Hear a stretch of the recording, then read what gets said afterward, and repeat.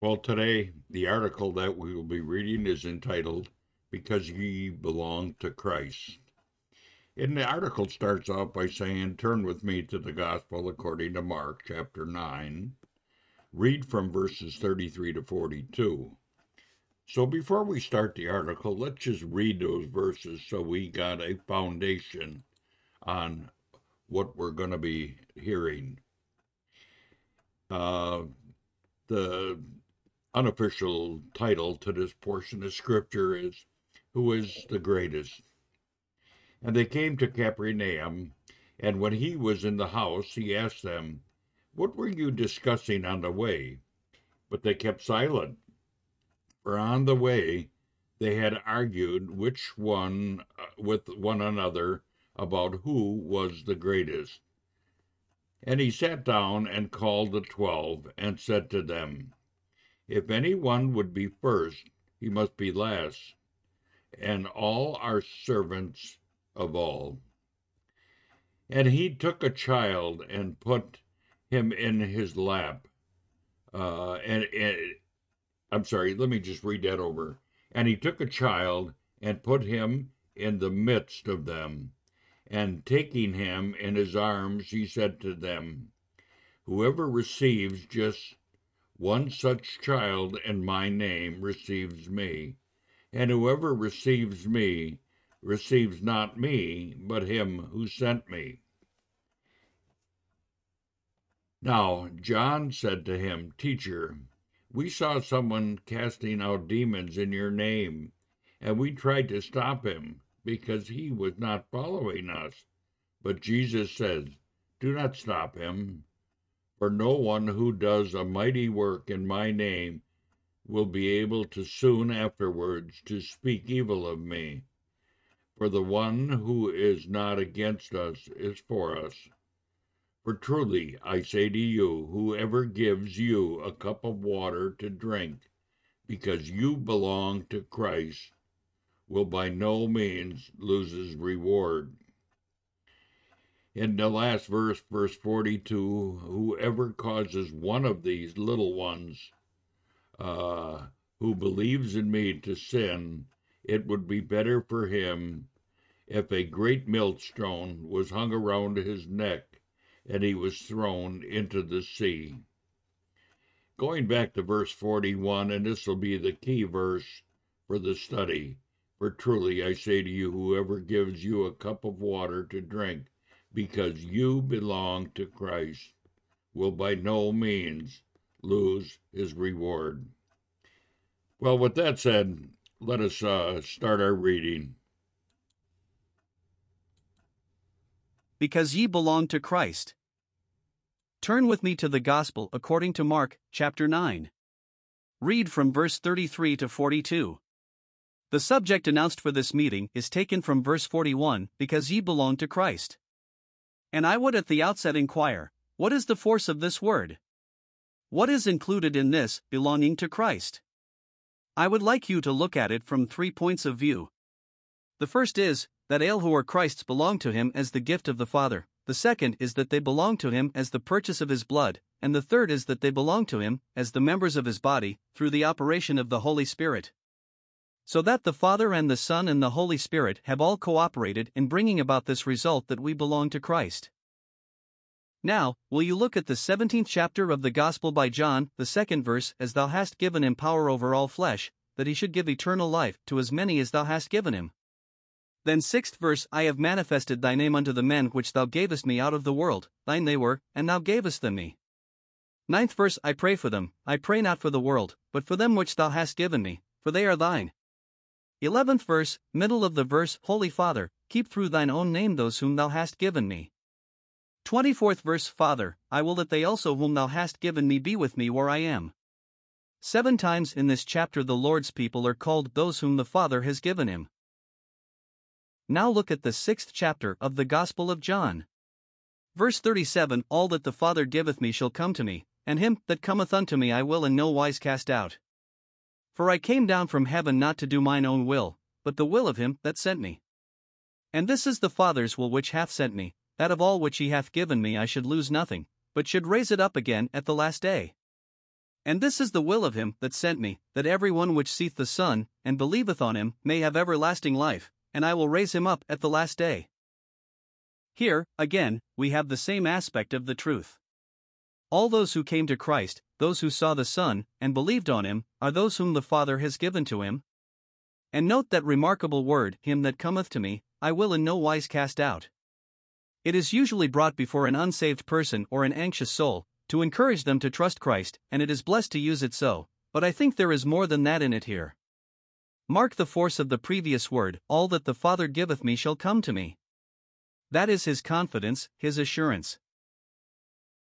It seemed as if he was to be totally rejected, it seemed as if no one was going to come to him, but his confidence is this: all that the Father giveth me shall come to me, and whenever he saw a poor sinner coming to him, believing on him, it mattered not whether they were high or low, whether it was Nicodemus coming by night, or the poor, wretched sinner that came behind his feet, washing them with her tears, he saw in each of these one that the Father had given him, and when they came to him, he would in no wise cast them out, or rather, he would in no wise surrender or give up. He could not give up, he could not surrender, he could not cast out one that his own Father had given him from eternity, given him from before the foundation of the world, given him in the bond of the eternal covenant.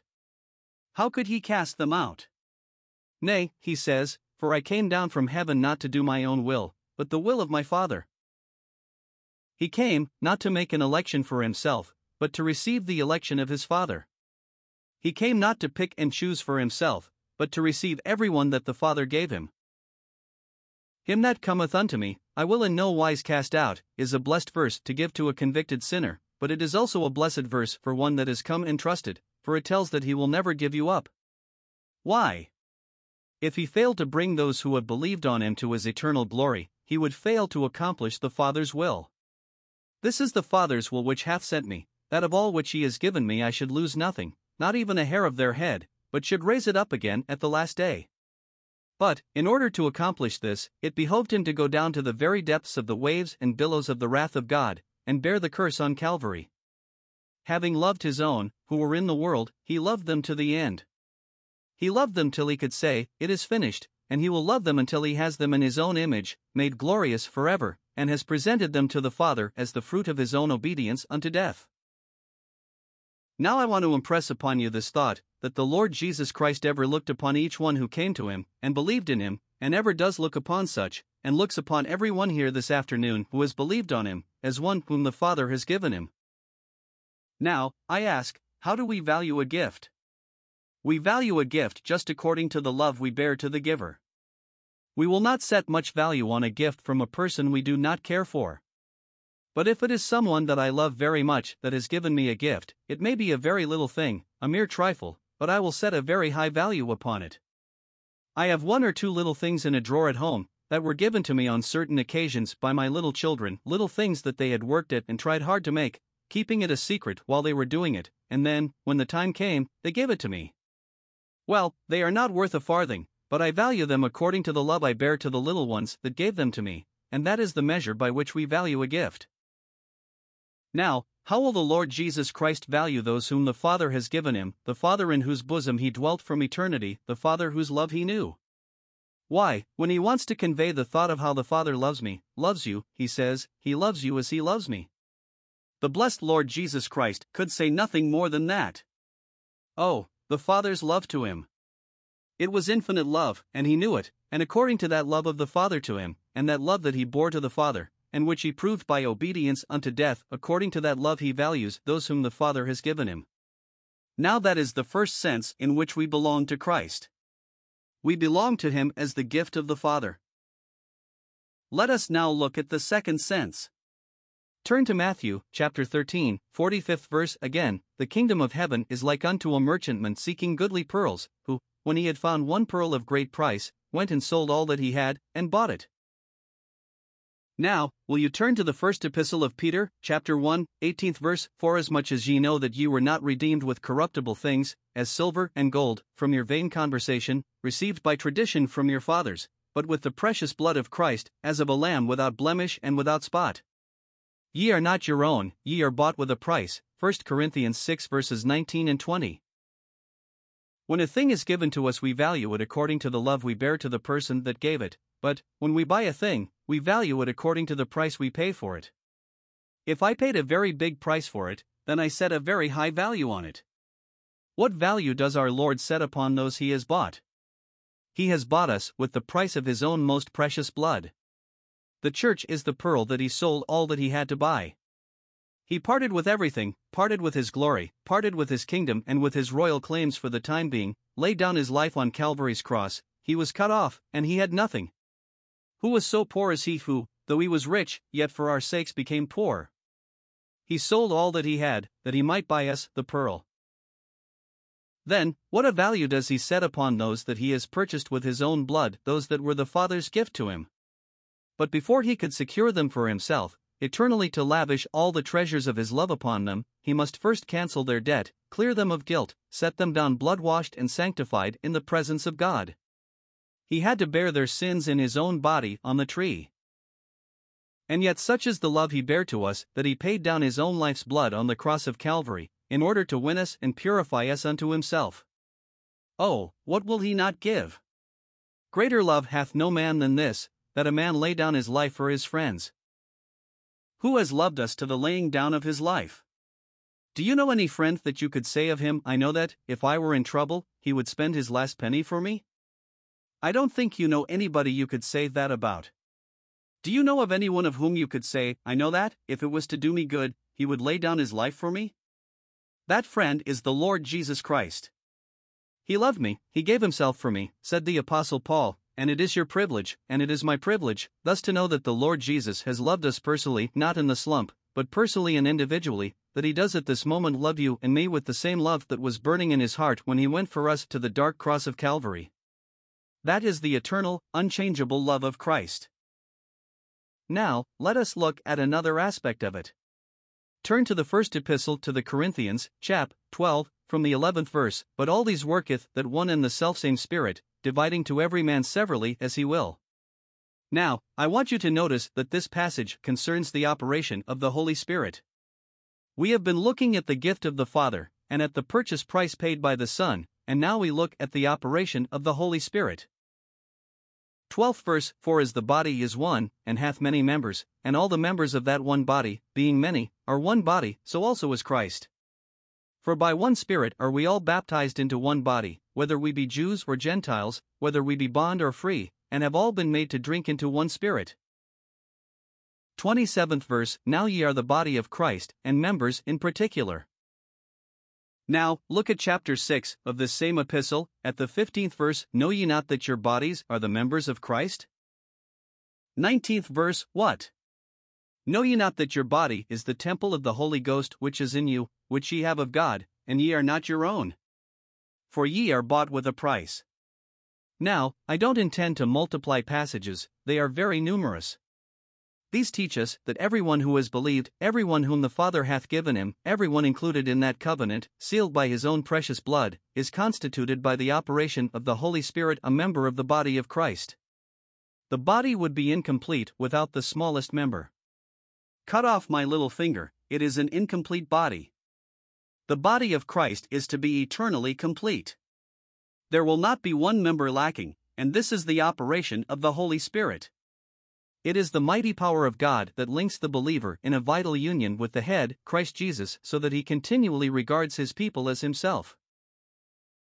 As we read in Ephesians 5, no man ever yet hated his own flesh, but nourisheth it and cherisheth it even as the Lord the church. So that He looks upon the members of His body just as I look upon the members of my body, and I nourish them, and I care for them, and defend them, and clothe them, and keep them warm. Why? Just because they are a part of myself, and don't you see what folly it would be for you to say that you love, and honor, and esteem my head, and yet, forsooth, you think nothing of tramping upon my toe, as if that were not a part of myself. Don't you see how absurd it is? We recognize that the head and the members are one, and, what is more, the head feels everything that is done to every member. In fact, it is one of the discoveries of modern science that all sensation is located in the head. Every touch is communicated from the farthest extremity to the head. It is the head that feels everything, and if one member of the body is paralyzed, so that it does not feel, what is the cause of that? It is generally traceable to some defect in the brain. Everything we feel is felt by the head. All the care that is bestowed upon the body is devised by the head. When the hand goes quickly to the help of any other part of the body which is hurt, it is directed to go by the head, and if the communication between the head and the arm is not in proper working order, then the arm is a paralyzed arm, and it does not obey the will of the head. Now, all this is just a spiritual allegory, an illustration divinely constructed to show us the intimate relationship between every believer and the Christ that is at God's right hand. Now, this is a great fact, and another truth flows out of that which is very often forgotten. You will get it in F's 4:25. Now, mark, it is not, let every man speak truth with his neighbor, because it is a sin to tell a lie. That is true, but not what is here. It is, let every man speak truth with his neighbor, for what is the good of deceiving one who is a member of the same body? What is the use of my right hand deceiving my left? What an absurd thing! Why, dear friends, if you and I looked upon one another who are believers in the Lord Jesus Christ as members one of another, then we would just feel one for another as one member of my body feels for another, and one member of my body will be very slow to injure another, indeed, not if I can prevent it. Ah! Have we not practically denied this truth, that by being members of Christ we are members one of another? We dare not speak an evil word of a child of God, we dare not hurt a child of God, we dare only seek their blessing, we dare only seek to do them good, if we realize the truth that is here, that being members of Christ we are members one of another. And, dear friends, how plain it is that this pertains to no sect. Sects, what are they? Man sees many bodies. God sees only one. Man has them divided up into sections. Christ knows only one. The Father knows only one. The Holy Ghost knows only one. Members of Christ and members one of another. That they all may be one, that the world might believe that thou hast sent me, was his prayer, and if all God's saints were one in the mighty love of God, one in recognition of this truth, that we are one with Christ, joint heirs with Christ, sharers of his sufferings here, and sharers of his glory to come, oh what a change it would make in the aspect of the church as presented to the world. There is not one unconverted professor in that body, not one who has not been born again and washed in the precious blood of Christ, but every one. Every one of those members that were written in God's book from eternity, every one is in that body, every one are members one of another. Dear friends, our business is every hour of the day, as we come in contact with God's children, to give the lie to sectarianism, and make it felt by love that we are one in Christ, a love that dare not speak evil, that dare not do harm to one that belongs to Christ, a love that will respect, and cherish, and seek to bless them because they belong to Christ. Let us turn again to Mark 9 verses 33 to 42, the passage we have read. There are two things prominent in the character of the Lord Jesus, viz., love and lowliness. On the only occasion on which he describes his own heart he says, I am meek and lowly in heart. One of the words that the Lord Jesus frequently repeated was, He that humbleth himself shall be exalted. The one thing that is common to mankind is pride. It is the very nature of the flesh. Pride, personal pride, party pride, purse pride. Antichrist is the man that exalteth himself above all that is called God. He will be just the full development of the old corrupt Adam nature. What is the Lord Jesus Christ? The one that humbled himself, and became obedient unto death, even the death of the cross. Now, which are you and I the likest? Do you and I, in our daily life and character, most resemble Christ or Antichrist? Are we most concerned about exalting self or abasing self? The true path to exaltation is self-abasement. What were those disciples disputing about, by the way? There is a word in the book of Proverbs that we are apt to forget, only by pride cometh contention. There never yet was dissension amongst saints, that the root of it was not pride. There is pride lurking in some corner, if you can only find it out. The Lord Jesus knew all about it, and how it was withering their spiritual life, and so, when they came into the house, he asked, What was it that ye disputed among yourselves, by the way? He always put questions that just brought out the very thing that was needed. But they held their peace, or held down their heads. Perhaps they got red up to the ears. Oh, they were ashamed that the master, the lowly master, should know that they had been degrading themselves by disputing about who should be the greatest. Has the Lord Jesus Christ ever seen us, perhaps not openly, but yet secretly and practically striving who shall be the greatest? May the Lord help us to be true to ourselves about these things. And he called the 12, and saith unto them, If any man desire to be first, the same shall be last of all and servant of all. And he took a child, and set him in the midst of them, and when he had taken him in his arms, he said unto them, Whosoever shall receive one of such children in my name, receiveth me, and whosoever shall receive me, receiveth not me, but him that sent me. Now, here is a verse upon receiving. Some of us have heard a good deal in our day about receiving. Here is a verse from the lips of the Lord Jesus Christ upon it. How did he receive that little child? He called the little child to him, and set him in the midst, an object lesson for the 12 disciples. But he did not stop there. He did not begin to point the lesson until he had taken the little child up in his arms. Oh, look at that little child in the arms of the Lord Jesus, and his head upon his breast. That is receiving.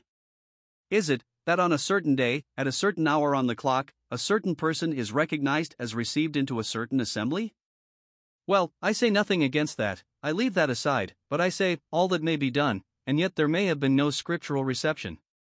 What the Lord Jesus Christ loves is a heart reception of one whom the Father gave him, one that is a member of his body, one for whom he bled and died, reception to the heart's affections. Because they belong to Christ. That is reception. Have we received God's saints that way?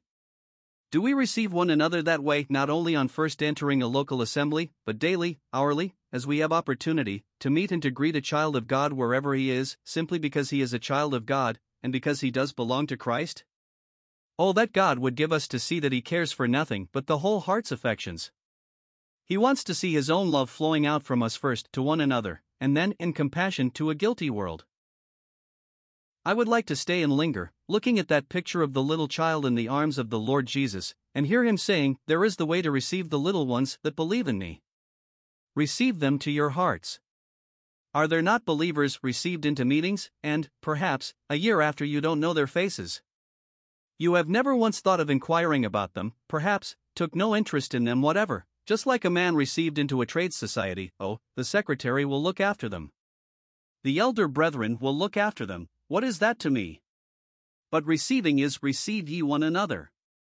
It is a practical thing. It is the receiving to the heart because they belong to Christ, and, in doing so, we are receiving Christ. He that receives one such little one, one of the feeblest, one of the most ignorant, he that receives one such little one that believes in him, because he belongs to Christ, receives Christ. It may be we begin by loving one another because we belong to Christ, but there is a tendency in our nature to degenerate, and by we love one another, not simply because we belong to Christ, but because we belong to the meeting. I know how much easier it is to love those that are of one mind with myself than to love those who differ from me. But God loves those that differ from us just the same as those who are amongst us. It is not that we are called to countenance evil. Nay, love will be faithful, love will speak the truth, love will seek the blessing of its object. Love will do that which is right and pleasing to God. But divine love will never do anything that will injure one that belongs to Christ. But let us pass on. Verse 38, And John answered him, saying, Master, we saw one casting out devils, demons, in thy name, and he followeth not us, and we forbade him, because he followeth not us. Now notice, John did not merely say, We saw one casting out demons, but we saw one casting out demons in thy name. This was a person who knew the power of the name of Jesus. He might have known little else, but he knew the power of the name of Jesus, and he was casting out demons in that name. Well, there may be men, ignorant and in many respects foolish men, and yet they may know the power of the Lord Jesus to save their own souls, and they know his power and willingness to save others.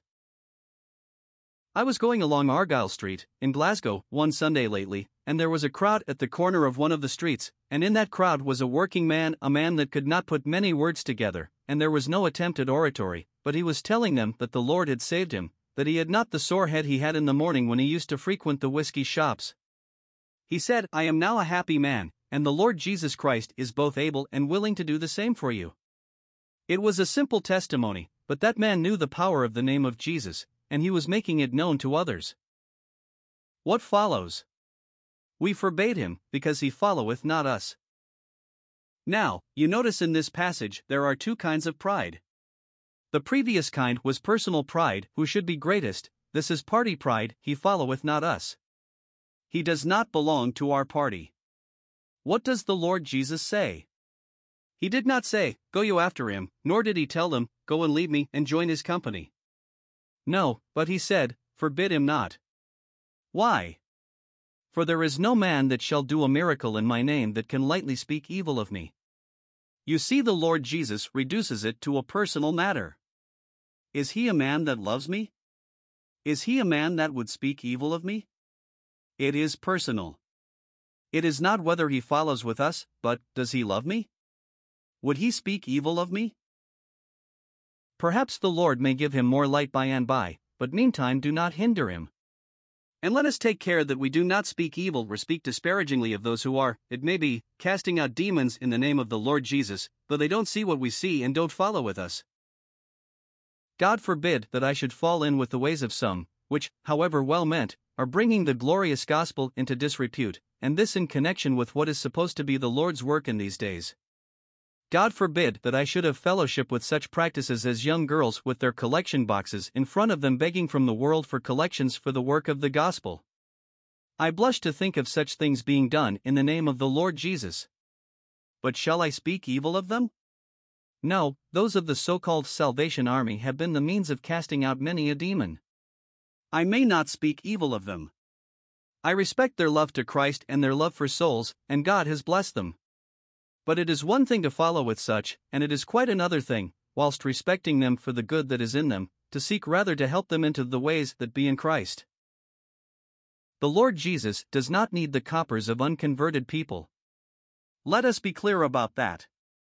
We need not go to the enemies of God for collections to carry on his work. But there are many who do not see that, and who think they are doing a good thing, and are denying themselves to do it.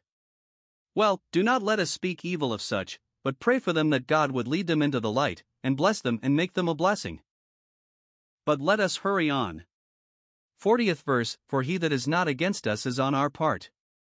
For whosoever shall give you a cup of water to drink in my name, because ye belong to Christ, verily I say unto you, he shall not lose his reward. Only a cup of water. Why not a loaf of bread? Oh, well, a loaf of bread might cost 4 pence, a cup of water does not cost anything. He is looking on the heart, he is looking on the love of that heart. He sees the readiness with which that heart went for the cup and drew the water, and brought it to the person, and he sees there is a special alacrity about the service, because it was done for one that belonged to Christ. It is that which gives value to our service one to another, when we do it for those who belong to Christ, because they are his, and it is this that rejoices the heart of the Lord. Why, he marks it down for a prize at the crowning day. He marks it down for a high certificate in that day of recompense to his people for their service to him. A cup of water given to one because he belongs to Christ shall not be forgotten. God would have us do all that we do for one another on that ground, and to love one another for no other reason than that we belong to Christ. Why, the hypocrites love those that love them. Tories love Tories, radicals love radicals. There is nothing in that. It is an easy matter to love one who is of the same mind as themselves, but when some dispute arises, such love quickly turns to vinegar. It is not divine love. Divine love is like the Apostle Paul's, I will very gladly spend and be spent for you, though the more abundantly I love you, the less I be loved. That is the love we are called to have one to another. Now, in conclusion, in the next verse, and whosoever shall offend, or cause to stumble, one of these little ones that believe in me, it were better for him that a millstone were cast about his neck, and he were cast into the sea. What does that mean? The Lord looks with tenderest compassion and care upon those that believe in him. His desire is that they might go along joyfully, happily in his ways, and in the light of his countenance, receiving his blessing. But you and I, by our careless walk, by our hard and unloving ways, by our bitter words, by our misrepresentation of the truth, by our want of obedience to his new commandment, you and I may be stumbling little ones that believe on him. The Lord Jesus says, I would rather you were at the bottom of the sea than that you should live to be a stumbling block to a little one that believes in me. Beloved friends, have our ways stumbled Christ's little ones? Has our want of love one to another, our personal pride, our party pride, stumbled Christ's little ones? Has our love of pleasure, and our love of being uppermost, stumbled Christ's little ones? Has not many a one, when they came in amongst God's people, expected to find it a very hothouse of love, but they have been chilled and repelled, and, perhaps, the first thing they got was a lot of evil stories poured into their ears. Have not the little ones been stumbled? Perhaps there are some of us here today of whom the Lord might truly say, I would rather you had been at the bottom of the sea 10 years ago than that you should have lived to stumble, my little ones. Not that one who has been given by the Father, and quickened by the Holy Spirit, and washed in the blood of Christ, could be lost, but, alas, alas! They might lose, and be eternally losers of recompense and honor at the judgment seat of Christ. The reward that he would have delighted to bestow they have lost, for they were stumbling blocks to the little ones. Beloved friends, let us take heed how we walk. Let us seek to love one another for Christ's sake. Let us get rid of personal ambition. Let us get rid of party pride and strife. Let us seek to know nothing among men but Jesus Christ and Him crucified, and then we will know the blessing of the Lord upon us, and there will be power in the testimony and in the gospel such as we have not seen.